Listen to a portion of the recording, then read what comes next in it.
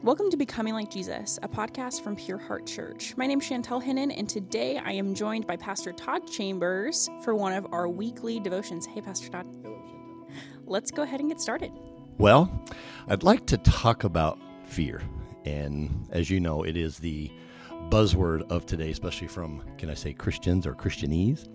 But before we do, I want to jump into something that will kind of, if you know how you're made, it's easier to understand the Word of God, and then I'm going to wrap fear into this, okay?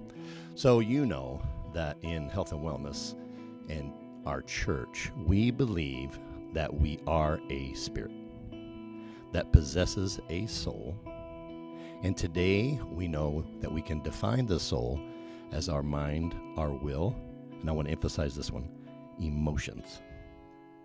And then from there, those two live in what we call an earth suit, a body. And the body pretty much is listening to or governed by your physical body, my physical body, is governed by our 5 physical senses. And I'm going to say it differently today. Our body only listens to or pays attention to our 5 physical senses. So when God says we don't walk by sight, when you look that word up in the Greek, that means senses. So let me say it this way. God says, I don't want you to be governed or walk by your senses. I want you to walk by what? Faith. So faith comes over to the second, back to where we're back to mind, okay? So we are a spirit, possesses a soul. These two live in a human body. Now, God is saying, okay, now that you're born again, now that you're saved, I want you to renew your mind the rest of your life. And let's go back to mind. Will and emotions. Now here's where fear comes in. Just like the 5 physical senses, God gave us emotions not to govern our life. God is saying, my promises to you should govern your life. Emotions, once they govern us, and I'm going to speak personally of myself, I seem to have one emotion, and it's called this thing called anger. And if I let that, and I have many times in my life, govern me, there's no good that comes out of that. So I'm going to go jump right into fear and explain or show what happens when you let fear in. And I'm going to say just a little bit of fear, okay? And as I'm saying just a little bit of fear in, some people will say you got to have a little bit of fear. A little bit of fear is okay. And you know, I've always said to you, a little bit of adultery is not okay. A little bit of drugs is not okay, right? So a little lie is not okay. So let's apply this now. If we're not going to walk by what we see, and we're not going to walk by what we hear and what we feel, let's just use those 3. Because right now, if I turn on the news, what I hear, see, and feel, I'm going to be fear-based.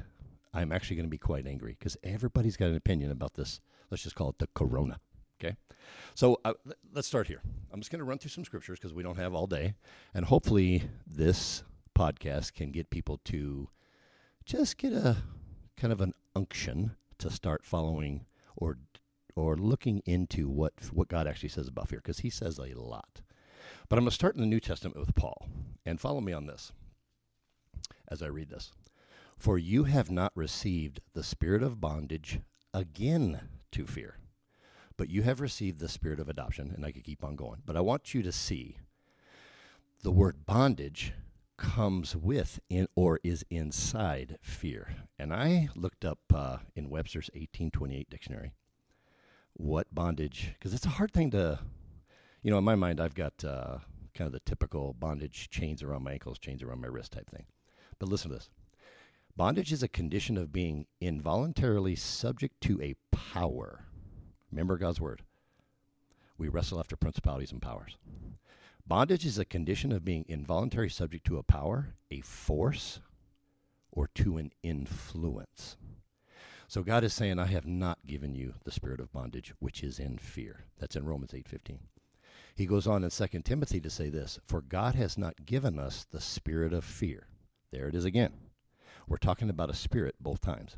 And when you look this word spirit up in the Greek, it is the Greek word pneuma, which is a noun, which is the same word that is used with the Holy Spirit, okay?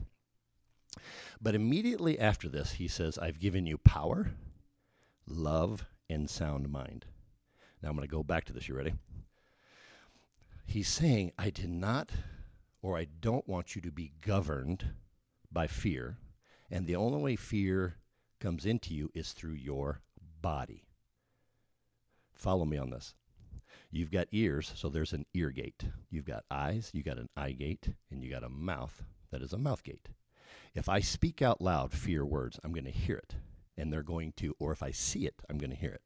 So coming in through your body, again, the 5 physical senses, we start to meditate on that, which means to roll over in one's mind, right? And remember what Joshua 1:8 said? If you meditate on God's word day in, day out, then and only then will you make your way successful. Okay, bottom line is, fear does not come from God. Hebrews 2:15. Those who were delivered through fear of death were also subject to a lifetime of bondage. I don't need to say any more about that. We've already talked about bondage. 1 John 4:18 is probably my favorite because there's a lot here, and it kind of sums it all up. There is no fear in love. And let's just say this. God doesn't have love. He is love. Think about that. But perfect love casteth out fear, because fear has torment. He that feareth is not made perfect in love. Again, looked up torment with my buddy Webster's 828, and he listened to the definition of torment. We heard bondage, subject to a power. Torment is extreme pain or distress of body and or mind. There is nothing good that comes from fear. And God is saying, if you meditate on it, it will govern your life and you will make decisions that are not godly. You won't have love. And he says, when it's all said and done, I want you to cancel out or defeat what you hear. Remember you and I talking about cast down every thought, every high thought or imaginations? Once a thought of fear comes into our mind, God says cast it out. And you and I have always talked about, and let's maybe we could end it here, okay?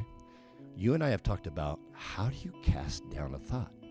So if I look at the news and somebody tells me that I'm going to die of the corona or I've got to get tested and on down the line, if I don't say anything and I just meditate on that, it's going to be like a hamster in a wheel in my head. And you know, one thought negatively will keep going, and for me, it'll turn into a tornado. So let's do a little exercise. Right now, we won't say a word. And inside our head, our mouths will be closed, our lips won't move, and we will start counting 1 to 100. Ready? Go. Now say your name. What happened to your thoughts? Because you said your name out loud, you stopped thinking about what was in your head. So God is saying, open your mouth, cast down every thought, and bring it into captivity to my promises. So every time you see something, hear something, feel something, or a weird thought just comes into your mind, apply God's promises to it. Then and only then will you make your way successful.